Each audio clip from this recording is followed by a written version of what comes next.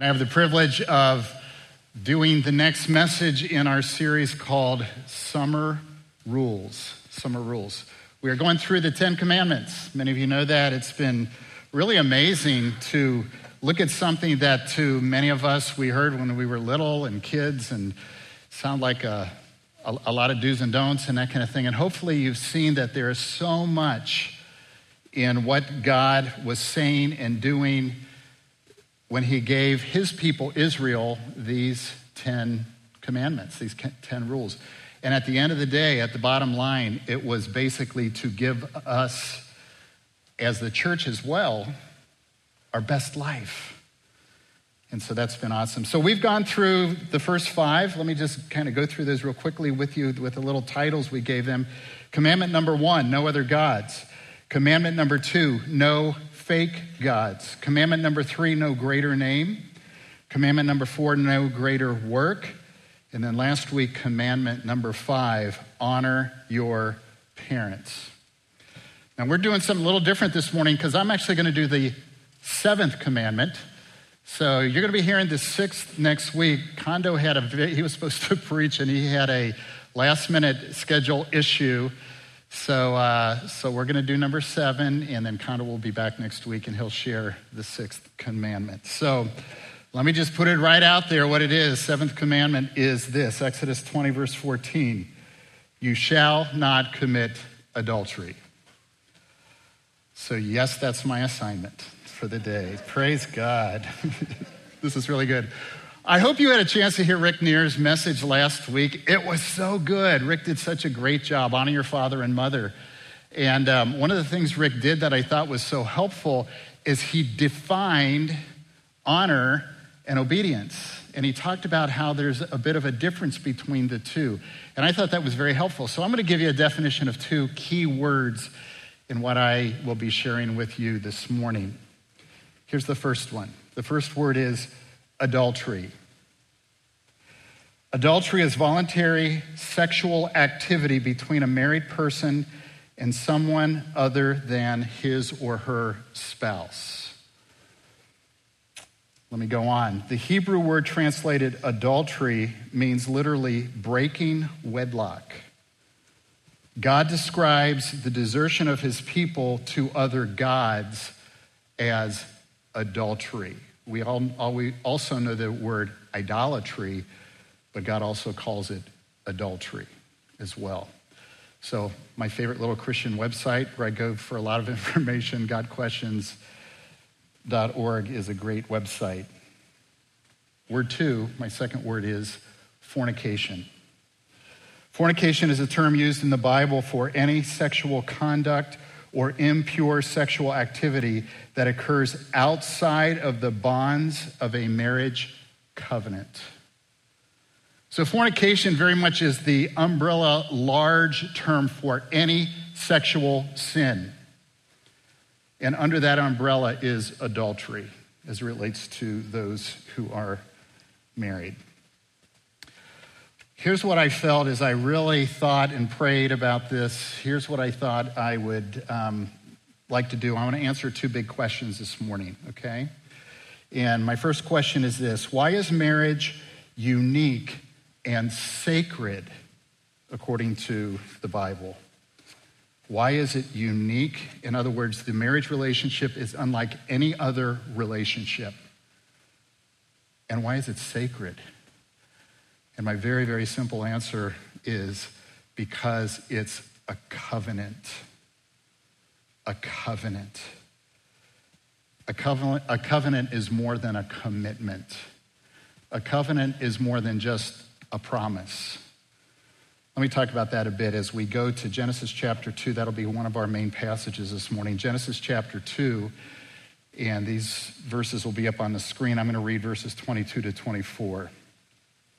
And again, those of you that know the first couple chapters of the book of Genesis know that that's the creation of the world, the creation of the man and the woman, as we'll see. And then it wasn't until chapter 3 that sin entered the world. So what's happening in chapter 2? This is all what we call pre-fall into sin of mankind. This is God's perfect design for man and woman, okay? Verse 22, then the Lord God made a woman from the rib he had taken out of the man, and he brought her to the man. The man said, this is now bone of my bones, flesh of my flesh. She shall be called woman, for she was taken out of man. That is why a man leaves his father and mother and is united to his wife, and they become one flesh. Interesting, the word leave. Some of us know the term cleave. Another couple translations use that word. NIV here says united. These two words are terms commonly used in the context of a covenant in the Bible, any kind of Old Testament covenant, indicating complete fidelity. That means uncompromised faithfulness to that covenant and to that individual with whom you have made that covenant. Perfect, complete, uncompromised faithfulness to that covenant. Now, I wanted to know, it was important to me to know, where else does this verse 24, man leaves his father and mother, united with his wife, they become one flesh. Where else does that appear in Scripture? And it appears 2 times in the New Testament. And I think it'd be good for us to take a quick look, because this is not just Adam and Eve. This is not just before sin entered the world. This is the model, because it's a covenant that God established at the very beginning of human life and history to be the model for what marriage is. Okay? So the passage is Matthew chapter 19, verses 3 through 6. Again, it'll be up on the screen. Here's what we read. Some Pharisees came to him as Jesus, to test him. They asked, is it lawful for a man to divorce his wife for any and every reason? Haven't you read, he replied, that at the beginning the Creator made them male and female, and said, for this reason a man shall leave his father and mother, be united to his wife, and the two will become one flesh. So they are no longer two, but one. Therefore, what God has joined together, let no one separate. Jesus is using covenant language here. The most deep, powerful kind of relationship there can be. So what we can conclude is that adultery is a betrayal of the marriage covenant. That's what it is. Well, there's another reason why marriage is unique and sacred, in addition to the fact that it is a covenant to God, before God, with another person, is that, secondly, it's the earthly picture of Christ and his church. It's the earthly picture of Christ and his church. You know, when I really, years ago, began to meditate and reflect on that passage in Ephesians 5, and that's where we're going to go in just a moment, but when I began to think that the earthly picture of Jesus and his church, the love of Jesus Christ for the body of Christ, the bride of Christ, who are us, people who have given their life to Jesus Christ, confessed their sin, received him as Savior, and are part of his church, is marriage, is the husband and wife. The husband reflecting Christ, the wife reflecting the bride of Christ, the church.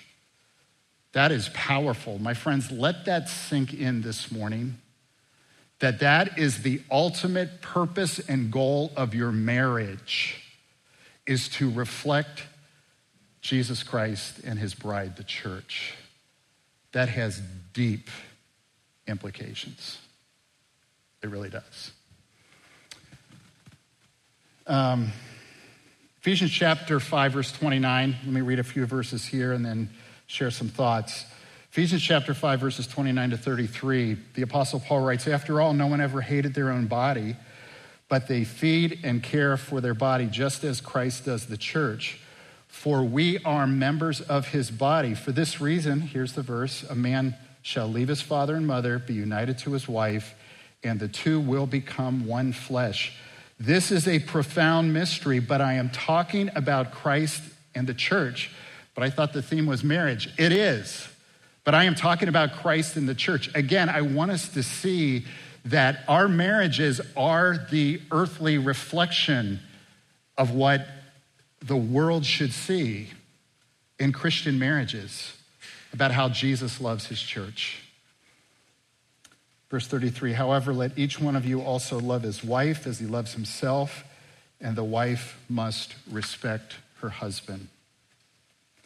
I need to give you a little more context here because I think this is really important. So if we go back to verse 21, we're not going to go there, but I'll just share this with you real quickly. If we go back to verse 21 sets up this whole passage about marriage is the earthly picture of Christ and the church. It's like husband, wife, Christ and church are just interchanged with one another through this passage in Ephesians 5. Verse 21 says, and be subject to one another, husband and wife, in the fear of Christ. That's the context.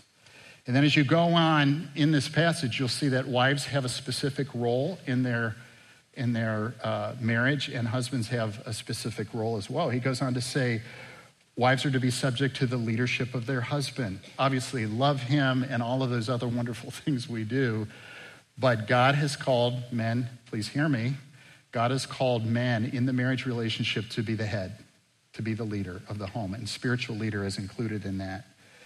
Husbands are just, this is the easy one. Love your wife as Christ loved the church and gave himself up for her. I am being very facetious. That is not easy. Husbands are to love their wives as Christ loved the church and literally gave himself up. Does that sound like the cross to you? And gave himself up for her. So you see why this beautiful picture of marriage demonstrates to the world around us, when we're talking Christian marriage, of the love of Jesus Christ for his bride, his church. Incredible. Again, I want you to ponder that. And I will say this again. I've said it, but I want to say it again. That the ultimate calling and purpose of Christians in their marriage is to reflect Jesus Christ and his church. There are other wonderful blessings and purposes of marriage, but reflecting Christ and his church vastly supersedes romantic pleasure and experience. Okay, now I want to get super practical this morning. So with that as our foundation, that marriage is unique. Marriage is sacred because it's a covenant to God and to people before God and to one another, and because it is the earthly reflection or picture of Christ and his church. Back to the command, do not commit adultery. And as I've already said, I will say again, adultery is a betrayal of your marriage covenant. That's what it is. So here's my second question. How can married couples remain faithful to their marriage covenant to each other? What's the strategy? What's the plan? I got some thoughts I want to share with you. Actually, I have 5, what I hope are super practical, helpful thoughts about how we can stay deeply, deeply faithful and committed to our covenant if we are married, okay? Number 1 is this: nurture your relationship regularly. Nurture your marriage regularly. Here's why I chose the word nurture. Here's a good, let me give you a good example of nurturing. My wife loves gardening, flowers, landscaping, and it's really beautiful what we have. It is at home because she nurtures them. She's been gone. She gets home today. She's been helping my daughter take care of some of her kids while my son-in-law is on a missions trip and my daughter's working on a master's and all of that. She nurtures the plants. It's almost like they're people. Some of you know what I'm talking about. Okay, I had to do that for 9 days. I was pretty scared to death. Because I'm a pretty good dad and a pretty good grandpa about nurturing, but with plants, I have no idea how much too much water is. I tend to just want to, I am just not good at it. She's amazing. Everything just is green and beautiful and that kind of thing. She knows exactly what is needed to make sure that our landscape is just beautiful. It really is. And so that's the idea of nurturing. Nurturing takes incredible attention. Nurturing takes knowing when and what to do. Hopefully we nurture our children. But I want to talk about nurturing your marriage relationship. Think about that. I wonder if that's a word we would use to describe our marriage. We really nurture. We care for. We help each other grow in every way. We are helping each other flourish. That's nurturing. Here's a verse, 1 Peter 3:7. Husbands, in the same way, be considerate as you live with your wives, and treat them with respect as the weaker partner and as heirs with you of the gracious gift of life, so that nothing will hinder your prayers. So NIV here, this translation we use, husbands in the same way be considerate. That's really not the best word. A better translation is live with your wives in an understanding way. And as I've shared this with men over the years, because I talk about this a lot, is be a student of your wife. Seriously. Be a super perceptive student of your wife. That's what he's saying. Know what makes her incredibly happy. Know what makes her really sad or really mad or whatever she might get or be. Know what just blows her mind that, he really does love me. Know what she's like when she's super stressed out. Know her. Study her. Guys, be a student of your wife. Seriously. It's what this verse is about. Now, when it uses the word, some translations say weaker vessel. This one specifically uses another word. Anyway, the idea is that she's not weaker because she's not as intelligent or talented. Guys, show of hands. How many of you, your wife definitely is smarter and more talented than you? Guys, you better raise your hand. Okay, this is like pretty rhetorical. Maybe more than a finger, your whole hand. Okay, it's true. It is really true. For the vast majority of us, we know that. So not weaker in terms of less in any way. Here's what it is. She is more vulnerable because she's under your leadership. She's in a more vulnerable position in the family because God has called you guys, us, to be the leaders. So know her, study her. Make sure you know how to help her flourish. In fact, to me, that's the greatest thing, and I believe this. And as I've done a lot of premarital counseling and talked to a lot of primarily guys, here's the greatest thing you can do for your wife. Absolutely, hands down. Help her in every way to become all of the woman God wants her to be, period. And in order to do that, for me, I have to study her. I have to know her. I have to know seasons when she's going through a really, really hard time. I need to know when I can just be with her and rejoice with her, okay? So this idea of nurturing is so critical. Now, let me give you some super practical ways to do this. Date each other. Wow. You mean that didn't end when we got married? No, guys. Sorry, I tend to talk to guys. I pick on the men. Okay, guys, you can handle it. I know you can. Date each other. Carve out time, whatever that is for you, whether it's weekly, twice a month, once a month, whatever it might be, to go do something together. Guess what? Without the kids. Without the kids. Do it. Make it a priority. Extremely important. Celebrate your anniversaries. I'm not just talking a card. Dinner's good.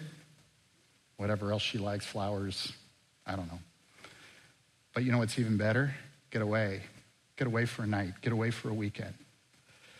That's been a really high priority for my wife and me. We've done that. And on our, by the way, you don't have to clap because first service did. Kathy and I have been married 44 years. We have.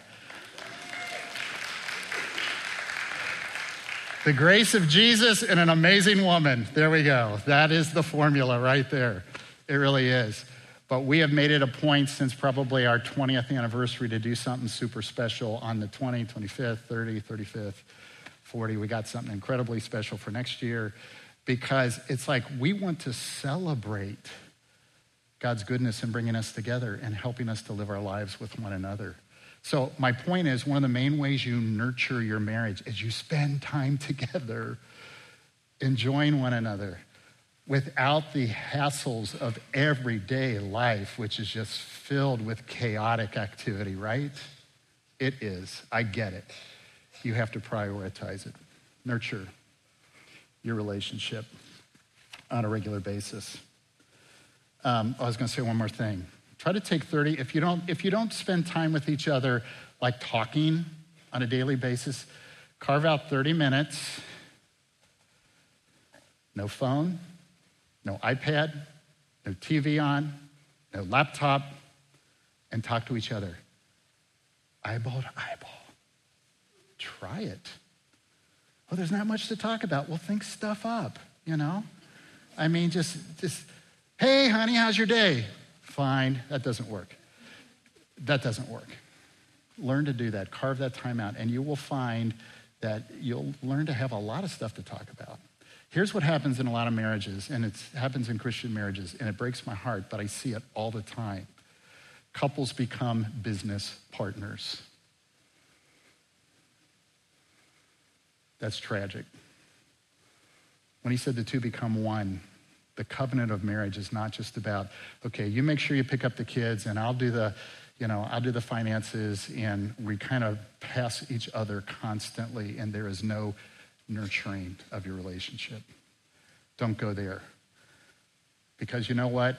The enemy, our ultimate spiritual enemy, Satan, will get a foothold right in there, won't he? And it can be disastrous. You're not business partners. You are one flesh. The most unique human relationship there is. I got to keep moving. Let me give you number two. Number two is here's the phrase I'm using: safeguard your minds with God's word. Again, we're trying to say, how can we be faithful to our marriage covenant our entire life? Number two, safeguard your minds with God's word. 1 Thessalonians 4, verse 3 says this: for this is the will of God, your sanctification, that you abstain from sexual immorality. Now, earlier I gave you a couple definitions. The word immorality is the word fornication, which is the Greek word porneia, okay? From which we get our English word pornography. There aren't too many times, less than a handful of times in the New Testament, where the phrase is used, this is the will of God. It's used a number of times, but not very many. Look at this one: for this is the will of God, your sanctification, and very specifically that you abstain from sexual immorality, period. This is the will of God. This is the mandate of God. Now, the word sanctification simply means your growth in Christ. Sanctification is one of those theological terms that basically means that day after day, more and more, year after year, you're becoming more and more like Jesus. You are growing into the likeness of Jesus Christ. You are growing spiritually. A big part of our sanctification, my brothers and sisters, is staying morally pure. That's a very profound key part of it. Some of you know the story of Joseph in the Old Testament and how Potiphar's wife tried to seduce him. Joseph replied to her, listen to his words. He says, my master has withheld nothing from me except you, because you are his wife. How then could I do such a wicked thing and sin against God. Adultery is a sin against God because adultery is a betrayal of our marriage covenant. And I love the fact that Joseph, this young man, had been taken captive. Many of you know the story of Joseph. Had such a sensitivity to wanting to honor God in his life. His conscience had been so sensitized of wanting to honor Jehovah God that even in secret, even in private, he fled. And many of you know he got falsely accused even after he fled. How could I do such a wicked thing and sin against God? The Word of God is so incredibly important, my brothers and sisters, in keeping our hearts, our minds sensitive to wanting to do what's godly. Do you think we have voices, messages just bombarding us every day? We do. You certainly know that. And it's not this message. But that's the message of the Word of God. Practical ways. Read your Bible every day. Read your Bible every day. Sound like a teacher. Please do. Please do that. There's probably very few things more important in your life than reading your Bible, and I think every day. And that's not my opinion. We're supposed to dwell in the Word of God. We are supposed to ponder the Word of God. We're supposed to let our thoughts meditate on truth constantly. That's in Scripture. And I'll tell you what, the number one way to safeguard your behavior is to fill your mind with the truth of God's Word. It makes a profound difference. And that means you have to prioritize it. You have to prioritize it. Can you carve out 10 minutes, 15 minutes, 20 minutes, a half hour, whatever it might be, to read a chapter, to read something out of Psalms, to read something out of Proverbs, whatever it might be? Make it daily. Make it daily. It's so powerful to put God's word in your mind, in your heart, and to dwell on it. One of the reasons why I'm a morning person to begin with, but one of the reasons why I like to be in God's word first thing in the morning is because it can really set the tone for my day in so many ways. And I also say I'm a nicer person because of that, I think. Read your Bible. Here's a second. Be involved in a Bible study, both of you. And my brothers, don't say, well, she's a student in the family, so I'm not really into reading. I'm like, what? You don't read? I haven't been, tell me that. I'm not really into reading. Dude, really? Okay. There are these audio, apps and opportunities for you to listen to the Word of God. So you have a commute to work, find something where you can listen to God's Word. Some of us like to work out. Plug in, listen to the Word of God. Don't just check up on sports scores.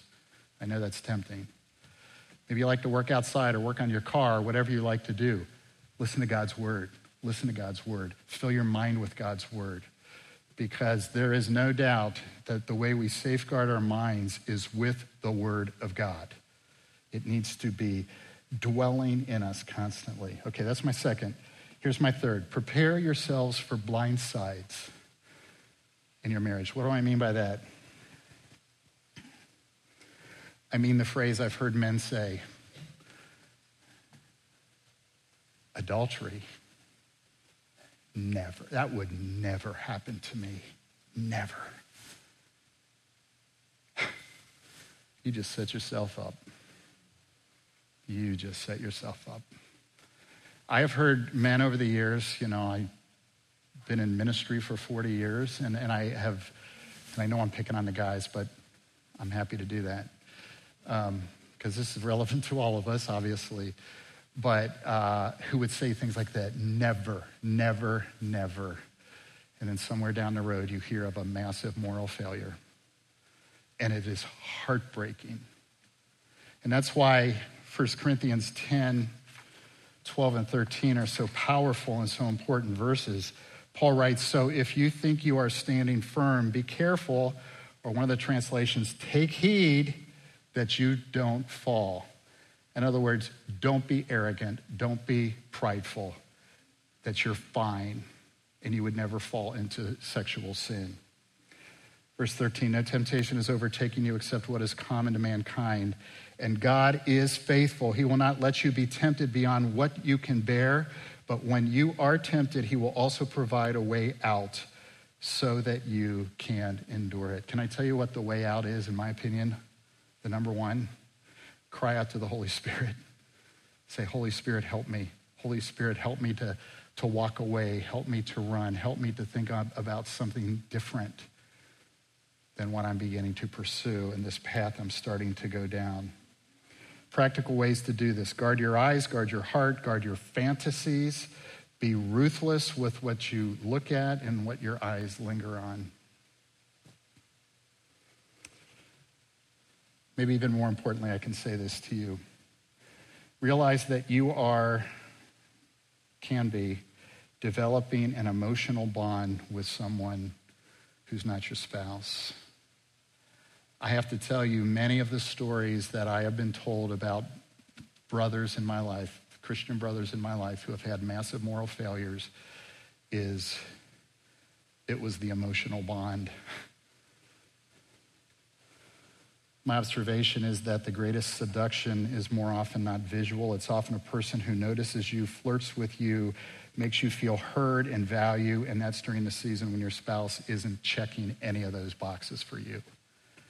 That is dangerous. That is the danger zone. Here's a solution. Leave. Quit. End whatever is going on. Flee is the word the Bible uses. Prepare yourself for blind sides. And it almost sounds like an oxymoron to say prepare for a blind side. Prepare for the attacks. They come. The temptations. They're incredibly subtle at times. And you can find yourself going down a path of destruction if you're not prepared. Here's my fourth one. Let God heal your heart. Let me tell you what I mean by this. Christians blow it. Christians do. Christians commit adultery. They do. Not all, hopefully the majority even, but they do. So the question is, and again, I've had primarily men, brothers in Christ, come and talk to me. What in the world do? I just completely blew it. I love Galatians 6:1. It's one of my favorite verses about how we treat one another as Christians. Galatians 6:1 says this, brothers and sisters, if anyone is caught in a sin, you who live by the Spirit should, keyword, restore that person gently. But watch yourselves, or you also may be tempted. Restore. God forgives. Is adultery a betrayal? Absolutely. Is sin against God? Is it a sin against God and your spouse? Absolutely. Is it devastating and destructive? Absolutely. Can it be forgiven? Absolutely. Why do I say that? Because of 1 John 1:9. If we confess our sins, he is faithful and just and will forgive us our sins and purify us from, say this word with me, all unrighteousness. I cannot answer, I say this is your pastor, one of your pastors and your brother in Christ. I cannot answer the issue for every single couple who has experienced the tragedy of adultery in their marriage, whether or not their marriage will last. And each couple before God needs to decide whether or not it will or won't. Here's what I do know, beyond a shadow of a doubt. From reading the Word of God and observing many lives of people over decades, I've been involved in ministry. I do know that bitterness, a desire for revenge, and ongoing hatred will eventually destroy you. Paul calls it defiling to others and to those around us. I can't imagine the pain. I can't. Of what people go through when adultery occurs. But God does forgive. And in some cases, God is able to bring healing even into those marriages. But that's between you and the Lord, what that looks like for you. I got to give you my fifth and my final practice for maintaining a Christ-honoring marriage, and this one's the most important. Pray with each other and pray for each other. Pray with each other and pray for each other. I love 1 Thessalonians 5:16 through 18, and I thought about this in the context of marriage. Paul writes, "Rejoice always, pray continually, give thanks in all circumstances, for this is God's will for you in Christ Jesus." Rejoice always, pray continually, give thanks in all circumstances. Can you imagine if we lived these out in our marriage relationship? How beautiful that would be. Awesome. Pray with each other and pray for each other. Pray with each other on a regular basis. Let me tell you what I believe happens. I do. It's happened with my wife and me, and I think other couples who pray together would agree. There is some kind of a special bond that occurs when you pray with each other. There's something about that. There's something that happens too when you pray regularly, daily, throughout the day for each other. God does something supernatural. I believe that. And some of you say, pray with each other, and I'm uncomfortable with that. Well, do it anyway. Do it. And if your spouse critiques your words and your theology and all of that, just say, you know what? I need you to give me a break here. I'm just trying to talk to God, okay? I doubt that your spouse would do that. I hope not. Pray with each other. More than thanks for the food, amen. Maybe we can go a little further than that.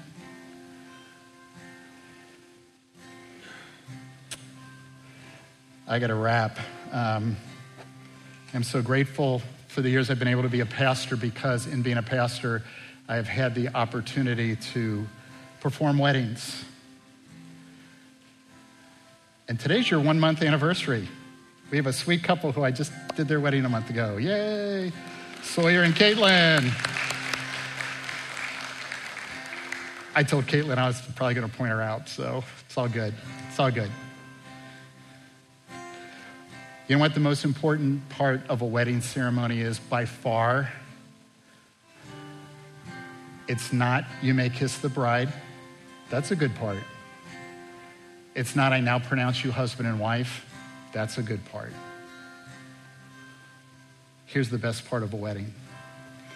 And some of us, when we hear a wedding or go to a wedding, we're reminded when we hear these vows.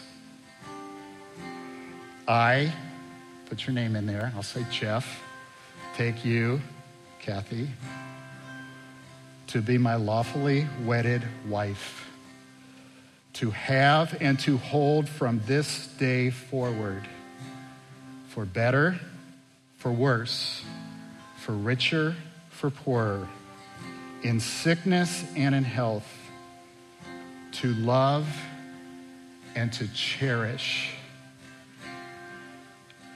till death do us part. Would you pray with me? Thank you, Father, that marriage is your idea.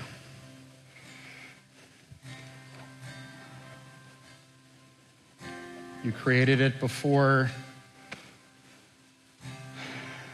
sin entered the world. It is your master design for this covenant relationship between a man and a woman, a husband and wife. You so much want it protected and guarded and nourished and prayed for. There's so much that we can continue to grow in and do as married couples. Help us. Help us. We need your grace. We need your wisdom. Help us.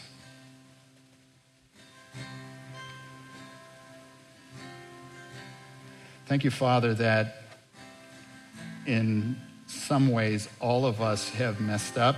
We have blown it. We have not lived out what it means to be the earthly picture of Christ Jesus and his church, his bride. And yet we thank you for your forgiveness. We thank you for your cleansing. We thank you that it's your heart to restore when your children fall. I pray this morning, Father, if there's a need for confession by anyone here, that even now they would confess before you, whatever that is. So thank you, Father, for time to reflect upon the beauty of marriage and the dangers. Protect us, Holy Spirit. Fill our minds with your truth and help us above all else to pursue the godliness that Jesus Christ has called us to. For we pray in Jesus' name, amen.